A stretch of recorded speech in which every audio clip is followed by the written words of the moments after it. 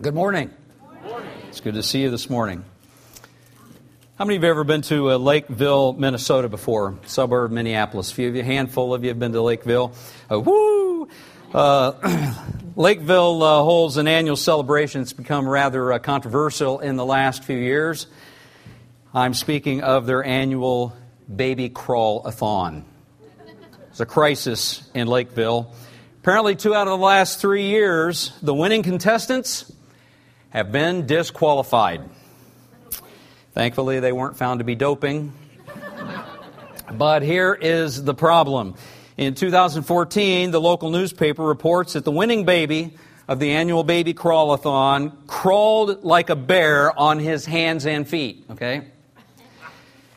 That was considered by the judges to be an unfair technique, and so he was disqualified from winning his first race. Okay? A year later, 2015, the winner, a 10-month-old little girl, Berkeley Bailey, was also disqualified as the winner. Berkeley crossed the finish line as the clear winner, but moments after the race, event organizers huddled and stripped her of her first and only title of her young life. This is what they did.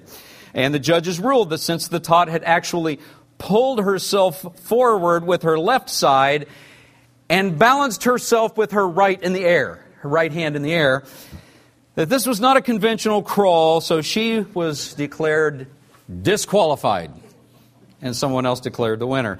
Conflicts and disagreements, as you might imagine, have ensued. And the president of the event, Diana Niemeyer, explained this to the newspaper, that the rules were established to make the competition fair and give everyone a level playing field, and she goes on, and it makes no more sense than that. It's just a bunch of drivel. Here's the deal. This is not fake news. This is real. Okay, this is real. It really happened in Lakeville, Minnesota. Google it, and you'll just be astounded at the whole thing. But it just made me think, I'm so glad I live in Kansas and not Minnesota. Now, why did I tell you this story? Do you think that those two babies are having problems coping with their loss, with their failure, with the fact that their titles have been stripped from them? Is this traumatizing their future? Only if it traumatizes mom and dad. That's the only way. But if mom and dad can deal with it, guess what? This little boy, this little girl, they will be just fine. And that's because 10-month-olds aren't crippled by loss or failure. It's 20-year-olds, 30-year-olds, 40-year-olds. It's all of us. And so that's why we're talking this morning about overcoming failure. And one of the greatest failures in all of history is recorded in the Bible. On the night when Jesus was betrayed, he was arrested and tried before the Jewish ruling council. One of his most promising disciples failed him and did it royally. 3 times Peter denied knowing Jesus. And on the last time, the Bible tells us that Peter and Jesus were within eyeshot of each other. And listen to what the Bible tells us took place in that moment when Peter denied him the 3rd time.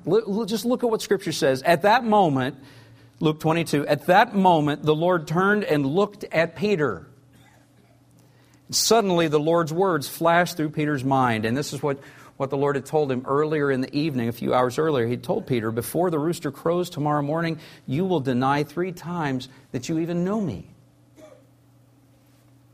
And after remembering that, verse 62 goes on to tell us that Peter left the courtyard weeping bitterly. And the guards in charge of Jesus began mocking and beating him at that point. They blindfolded him, said, "Prophesy to us, who hit you that time?" And they hurled all sorts of terrible insults at him. Now, can you imagine the feelings that must have been going through Peter and his soul? Just what was the humiliation, the shame, the guilt, the self-regret, the self-condemnation. You think he ever forgot the look of that moment? How do you recover from a failure like that? Peter recovered from that failure the same way that all of us recover from failure. Exact same way. In fact, if Peter could recover from that failure, you and I can recover from whatever failures we've experienced. I want to show you this morning in Scripture the recovery process that Peter went through. We're going to look at it in Scripture. And my hope is as we do this, I'm going to walk us through this, I'm going to apply it to us. My hope is that you'll find whatever part of it is relevant to your life at this juncture. If you've got failure, some loss that you've been grieving, that you've not been either coping with at all or coping with well, that you'll listen to what the Scripture says and that you'll apply it to your life so that God can begin to bring a measure of healing and wholeness and restoration to you. I also encourage you to listen close as we walk our way through this, not just for yourself, but for the sake of your children, for the sake of your brothers and sisters, your aunts and uncles who are part of your life, your parents, for neighbors and coworkers, because everybody experiences a measure of failure. And in many respects, the trajectory of our lives depends on what we do with that. I mean, the fulfillment of God's dream for you is dependent upon you and me processing and managing failure well. And so I think that's part of why God tells us these things. We're going to work our way through it. If you have your Bibles, open them to John chapter 21 this morning. John chapter 21 is the passage we're going to look at. Several verses here. But the events we're going to read about happened a couple of weeks after Peter's denial. A few weeks after Peter's denial, a few weeks after Jesus' death, burial, and resurrection as well. By the time we get to this passage, Jesus has already spoken to Peter at least once. And with that background, I want us to read and just look at what John 21 tells us. You got that spot in your Bible? John chapter 21. If you don't have a Bible there in front of you, you can follow along on the screen with me. But this is what the Scripture says. Later, start with verse 1, Jesus appeared again to the disciples beside the Sea of Galilee. And this is how it happened. Several of the disciples were there: Simon Peter, Thomas, nicknamed the twin, Nathanael from Cana in Galilee, the sons of Zebedee, and two other disciples. And Simon Peter said, "I'm going fishing." It's kind of like they'd just been sitting there staring at each other long enough. Probably sulking a little bit and still trying to figure out what's going on here. And Peter says, "I'm going fishing." "We'll come too," they all said. So they went out into the boat, but they caught nothing all night. At dawn, Jesus was standing on the beach, but the disciples couldn't see who he was. He called out, "Fellows, have you caught any fish?" "No," they replied. And then he said, "Throw out your net on the right side of the boat, and you'll get some." So they did. And they couldn't haul in the net because there were so many fish in it. And the disciple Jesus loved said to Peter, "It's the Lord." And when Simon Peter heard that it was the Lord, put on his tunic, for he'd stripped for work, he jumped into the water and headed to the shore. Others stayed with the boat and pulled the loaded net to the shore, for they were only about 100 yards out from shore. When they got there, they found breakfast waiting for them, fish cooking over a charcoal fire, and some bread. Kind of sounds good, doesn't it? It's always good. "Bring some of the fish you've just caught," Jesus said. And so Simon Peter went aboard and dragged the net to the shore, and there were 153 large fish, and yet the net hadn't torn. "Now come and have some breakfast," Jesus said. None of the disciples dared to ask him, "Who are you?" They knew it was the Lord. And then Jesus served them the bread and the fish, and this was the third time Jesus had appeared to his disciples since he'd been raised from the dead. And then I want you to follow the conversation that follows here, that goes on. After breakfast, Jesus asked Simon Peter, "Simon, son of John, do you love me more than these?" "Yes, Lord," Peter replied, "you know I love you." "Then feed my lambs," Jesus told him. And Jesus repeated the question, "Simon, son of John, do you love me?" "Yes, Lord," Peter said, "you know I love you." "Then take care of my sheep," Jesus said. And a third time he asked him, "Simon, son of John, do you love me?" Peter was hurt that Jesus asked the question a third time. He said, "Lord, you know everything. You know that I love you." Jesus said, "Then feed my sheep. Tell you the truth, when you were young, you were able to do as you liked. You dressed yourself, went wherever you wanted to go. But when you're old, You'll stretch out your hands, and others will dress you and take you where you don't want to go. Jesus said this to let him know by what kind of death he would glorify God. And then Jesus told him, "Follow me." Peter turned around and saw behind them the disciple Jesus loved, the one who leaned over to Jesus during the supper and asked, "Lord, who will betray you?" And Peter asked Jesus, "What about him, Lord?" Jesus replied, "If I want him to remain alive until I return, what's that to you? As for you, follow me." Follow me. Now, every one of us lives with some measure of failure and regret, and every one of us can rise above it. Every one of us.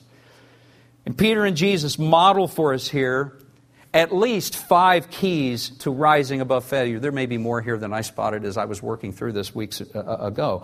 But Peter and Jesus model for us here 5 keys to rising above failure. These keys are not difficult to understand. I mean, this is not complex math that we're going to walk our way through here. And so I'm not going to spend a lot of time developing each of the keys, but my hope is that as we work our way through this, I want to point out each key clearly so that you see it in the text. And my hope is that, as I said a few moments ago, that you'll take it and say, if one of these is relevant to you at this juncture in your life, that you'll act on it. If it's relevant to somebody in your sphere of relationships, that you'll follow the leading of the Holy Spirit and kind of nudge them in the right direction as He leads you to do that. But my hope is that you'll take note, that you'll remember these things, because even if the degree of failure in your life at the moment has been fairly minimal, let's just say this, it's a safe bet that there'll be more. And it's not because you are bad or unskilled, it's because failure is often the pathway to the transformation of the human spirit by the power of God. It's just what happens in a world that's broken and messed up. So we're going to talk about these 5 keys to rising above failure. And the first key is this: we need to courageously face our failure. That's the first key. If we're going to rise above it, we got to courageously face our failure. You know, despite Peter's shame, his guilt, his embarrassment, his humiliation, Peter faced his failure. When he saw Jesus from the boat, I want you to notice how he responded. What did he do? First thing he did was he got out of the boat. He didn't just sit in the boat wallowing in self-pity or self-condemnation as he looked ashore and saw, oh my goodness, this is Jesus, the one I failed. I'm just going to stay right here. It was not his response. What's he do? He jumps in the water, and notice this, Peter swam to Jesus, not away. He didn't swim away from him. He didn't head toward the middle of the lake. He headed toward the shore where Jesus was. Here's the point. Temptation is for you and me when we fail in some way, is that we want to hide from it. We want to hide from the person we failed. We want to hide from the circumstance. We want to hide personally. We want to publicly hide. We don't want to talk about it. We don't want anyone else to know about it. Sometimes we hide from God on the whole matter, depending on what's taken place. Peter is modeling for us in very simple ways that if you're going to rise above failure, at some point, you must summon the courage to face it.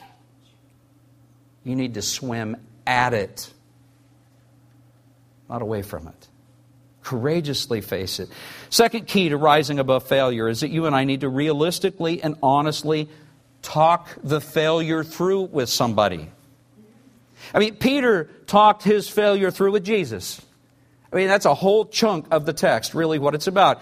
And if you notice, it's not a coincidence that Peter's 3 denials were matched with Jesus' 3 questions. That was not a coincidence. That's why when you read in the text, Peter is hurt. He was hurt that Jesus asked him the question a 3rd time. Do you think facing his failure and then talking it through was easy for Peter? I mean, that's a no-brainer question, isn't it? It would have been incredibly difficult.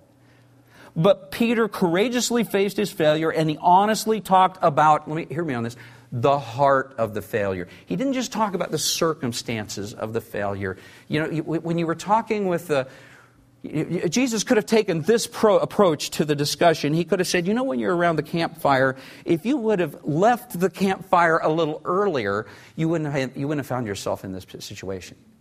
Okay? He didn't say, if you'd have said this instead of that, you would not have stumbled in this way. I mean, what is that? I mean, all of those kinds of responses are what we often do about when we do talk through our failures. We're talking through the peripheral issues of it. As though somehow adjusting that, we can still hide the heart of the matter. But what Jesus did was he went right to the heart of the matter, and he says, Peter, do you love me? Do you love me? Here's what Peter learned. That in Caiaphas' courtyard, on the night when Jesus was betrayed, for a moment his fear triumphed over his love for Jesus. That's what he learned. At least for a moment, his fear triumphed over his love for Jesus. And so part of the healing process from Jesus' perspective, clearly, was he denied him 3 times. I'm going to give him 3 times to reinforce his love. You and I are going to rise above failure. We've got to realistically, honestly talk it through with someone. And not just the peripheral issues. We've got to get to the heart of the matter. What was really at the heart of the failure. There's a third key that shows up in the text. To rise above failure, we need to commit to shepherd others. We need to commit to shepherd others. This is where failure is redeemed by God and us for good. This is part of the ongoing healing process of not only courageously facing our failure and talking it through and understanding the heart of the matter, but this also helps us to further understand the heart of the matter and help someone else who's going through something like what we've gone through. Jesus asked Peter to shepherd a whole bunch of people who would live during a period of history when violent persecution of Christians would become common. This is what Jesus was asking Peter to do in John 21. He was saying, will you shepherd my sheep? And his sheep were about to be stalked by every form of evil on the planet. Christians during that era were killed with rocks and swords and fire. They were crucified. They were fed to lions. They were mutilated in Roman Colosseums. I could go on. But do you suppose that the widespread knowledge of Peter's failure and the fact that he was coming alongside of people to help shepherd them during this time, do you suppose that that widespread knowledge helped some remain faithful as they themselves went through the very kind of thing Peter did? And do you suppose that for those who stumbled and failed, like Peter did, found hope? That if one of Jesus' closest, most promising disciples could stumble and fall and yet be restored and redeemed, maybe there's hope for me. You see what's going on? It's not enough to just know what went wrong and courageously face it. Somewhere along the line, we've got to follow the lead of God, which is to shepherd some others who have stumbled or could stumble, like me. Just as God redeemed Peter's failure, He wants to redeem ours, and He can if we will commit to shepherding others who find themselves struggling like we have.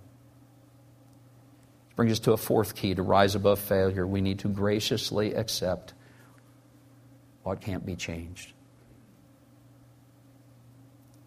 I want you to listen to Jesus' words in John 21 again. Look at verse 18. I tell you the truth, when you were young, he tells Peter, you were able to do as you liked. You dressed yourself and went wherever you wanted to go. But when you're old, you'll stretch out your hands, and others will dress you and take you where you don't want to go. Jesus said this to let him know by what kind of death he would glorify God. And then Jesus told him, follow me. Peter turned around and saw behind them the disciple Jesus loved, which, by the way, just in case you're wondering, It's sort of the veiled way that John, the apostle who wrote the book of John, makes reference to himself. And so anytime you're reading that, it's just like Peter turned around and saw behind them John, the disciple whom Jesus loved, and the one who had leaned over to Jesus during supper and asked, "Lord, who will betray you?" And Peter asked Jesus, "What about him, Lord?" Anyway, we have two boys. And something happens to the one, the other one routinely says, "What about him? What about him? What about him?" This is just male competition, okay, going on here. "What about him?" he says to Jesus. Jesus says, "If I want him to remain alive until I return, what's that to you?" That is in the Bible, that kind of statement, parents. What's that to you?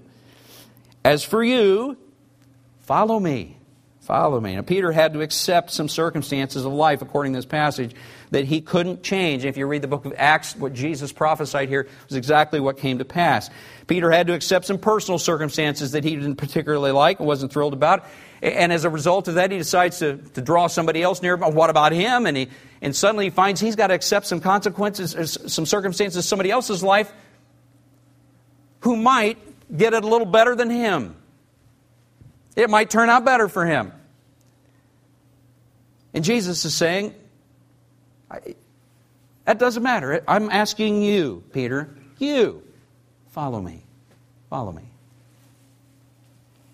Here's the point. We don't know if those circumstances were a consequence of Peter's failure or not, but this we know. Failure often has unforeseen consequences. Some of those consequences can be overcome with patience, with character development, with facing the mistakes and failures that we've had. Some of them can be overcome, but hear this, some of those consequences must be graciously accepted because they can't be changed. They are what they are. And when they are finally accepted graciously, what happens inside of us is that the door to peace, joy, contentment, life is once again open. It's like the clouds part, and suddenly the sun begins to shine again.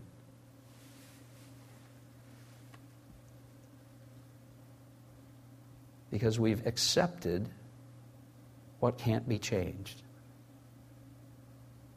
We've humbled ourselves before a holy and righteous God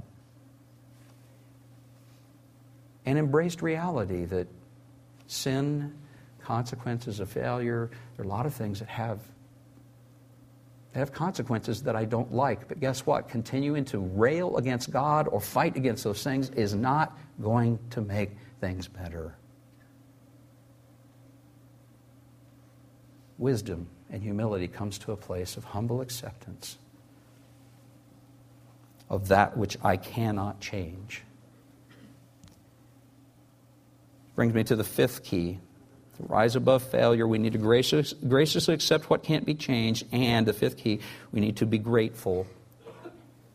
We need to be grateful for undeserved second chances. In fact, what I'd say is that once we've come to a place where we can graciously accept what can't be changed, it opens the door in our souls for gratitude for the fact that I get a second chance. God's a God of mercy. Failure isn't final. Peter didn't deserve a second chance any more than he deserved a first chance. But God gave him one. And He'll give you and me one too. We need to learn to count our blessings.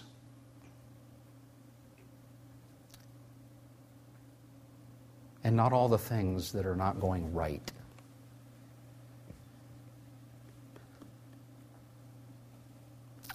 Last year, some college students in New York City set up a chalkboard one morning along a prominent sidewalk, and at the top of the chalkboard, they wrote these words, "Write your biggest regret." This is the chalkboard right here. Write your biggest regret. And that morning, as people were walking to work or various places, they noticed the chalkboard, and the chalkboard began to be written on it. Soon it was filled to overflowing with written regrets and failures that were both touching, they were thought-provoking. People wrote things like, I regret burning bridges. I regret never speaking up. My failure was not being a good husband. Or I should have spent more time with my family. Or I regret staying in my comfort zone.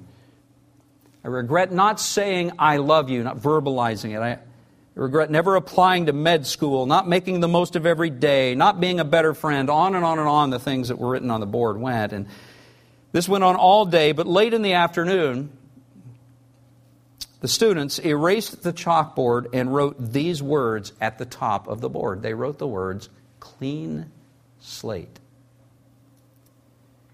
One young woman who had just written her regret watched as the failures were erased and as the words "clean slate" were written. And she said this with tears in her eyes as the words "clean slate" were written. She said, "I feel hopeful. That means there are possibilities for me."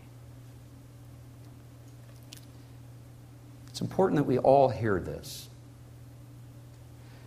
With God, no failure is final. You can be His closest disciple.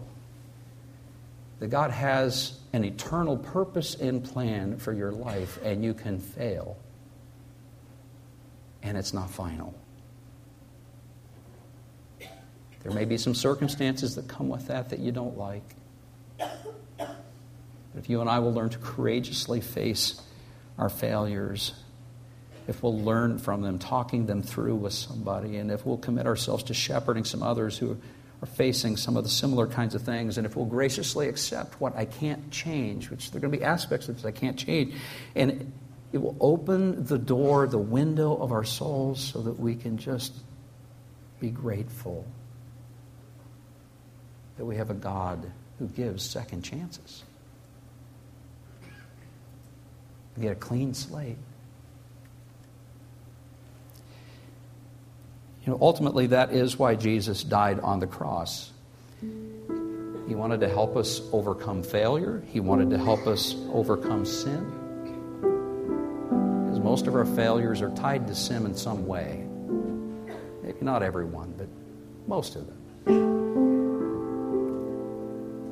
So this morning, as we share in the Lord's Supper together, it's an opportunity, I believe, for every one of us to just look heavenward, and maybe we've been blaming God for things that truly were our mistake, and it just didn't go our way. And you just need to look heavenward and say, "God, forgive me. Forgive me for blaming you for my mistakes." Maybe some of us this morning have just been hiding. And we need to come before God and stop hiding from Him and just say, "God, help me to not hide from the people in my life. Help me to turn toward people and receive wisdom, help, comfort, guidance." Maybe some of us need to say, "God, help me to stop hiding and to start shepherding some of the people in my sphere of influence. I see people struggling with what I'm struggling with, and I'm doing nothing." Maybe that's what He's saying today. Do something. Maybe you just need to accept what you can't change, or be grateful. The Lord's Supper this morning, I think God is inviting each of us to come before Him where we are and to receive. He wants to heal. He wants to restore. He wants to strengthen you. Jesus would not have endured what He did.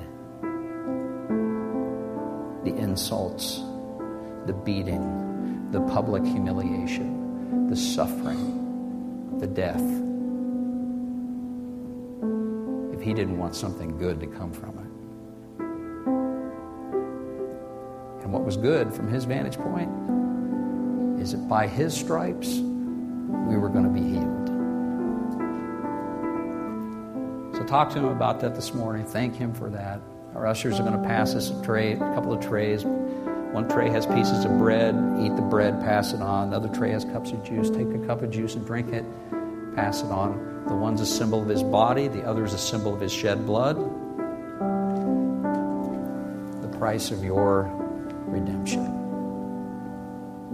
Let's bow our heads together. We'll pray. Our ushers will serve us, and then our worship team's going to sing a song for us. Heavenly Father, we're so grateful that You are merciful. And you extended second chances and third chances and fourth chances and 15th chances and more to all of us. Opportunities we don't deserve, all of which, though, are opportunities of your mercy, your grace, your forgiveness, the fact that you care about us. We thank you for your sacrifice, Jesus, what you endured, that we might inherit eternal life, which we don't deserve. Would you meet with us this morning as we share in these emblems? Would you bring healing to the souls of all of us who need you to cauterize the hemorrhaging emotion and pain of our failures? Heal us. You shed your blood, Lord Jesus, that we might receive that. Would you give it to us this morning? It's our prayer. Lift it in the name of Jesus. Amen. The nature of sin and failure is to cause us to feel alone. But you're not alone. There's a God who wants to be near you. If you'll let him, you'll just come to him. I'm going to ask you to stand with us. We're going to close in prayer. You need to listen to this song a few more times. You can find it in your bulletin. We always put in there a list of songs and who publishes them and all that kind of stuff. You can download it onto your iPhone, or maybe you just need to listen to that a lot this week. Okay? Let's bow our heads and pray. If you need prayer afterwards, come on down. We'll pray specifically for you, okay? Heavenly Father, thank you for every single person here. Every person within the sound of my voice has been chosen by you. You love them. You're longing for them to love you like you love them. We don't get all the difficulties of life, how to understand that, how to rise above it, but we know that you've modeled for us how to do it in Scripture. Help us to just take the next step. Not try to understand how the whole path is going to play out. Get hung up in whether it's all going to work out. Just give us the faith to take the next step. God, I believe you're telling each of us what that is for us. Because you care. Because you're speaking. Help us to have faith. To follow the leadership of your Holy Spirit. And we'll rejoice to be yours. Healing and help to us. This is our prayer, and we lift it together in Jesus' name. Amen. Bless you all.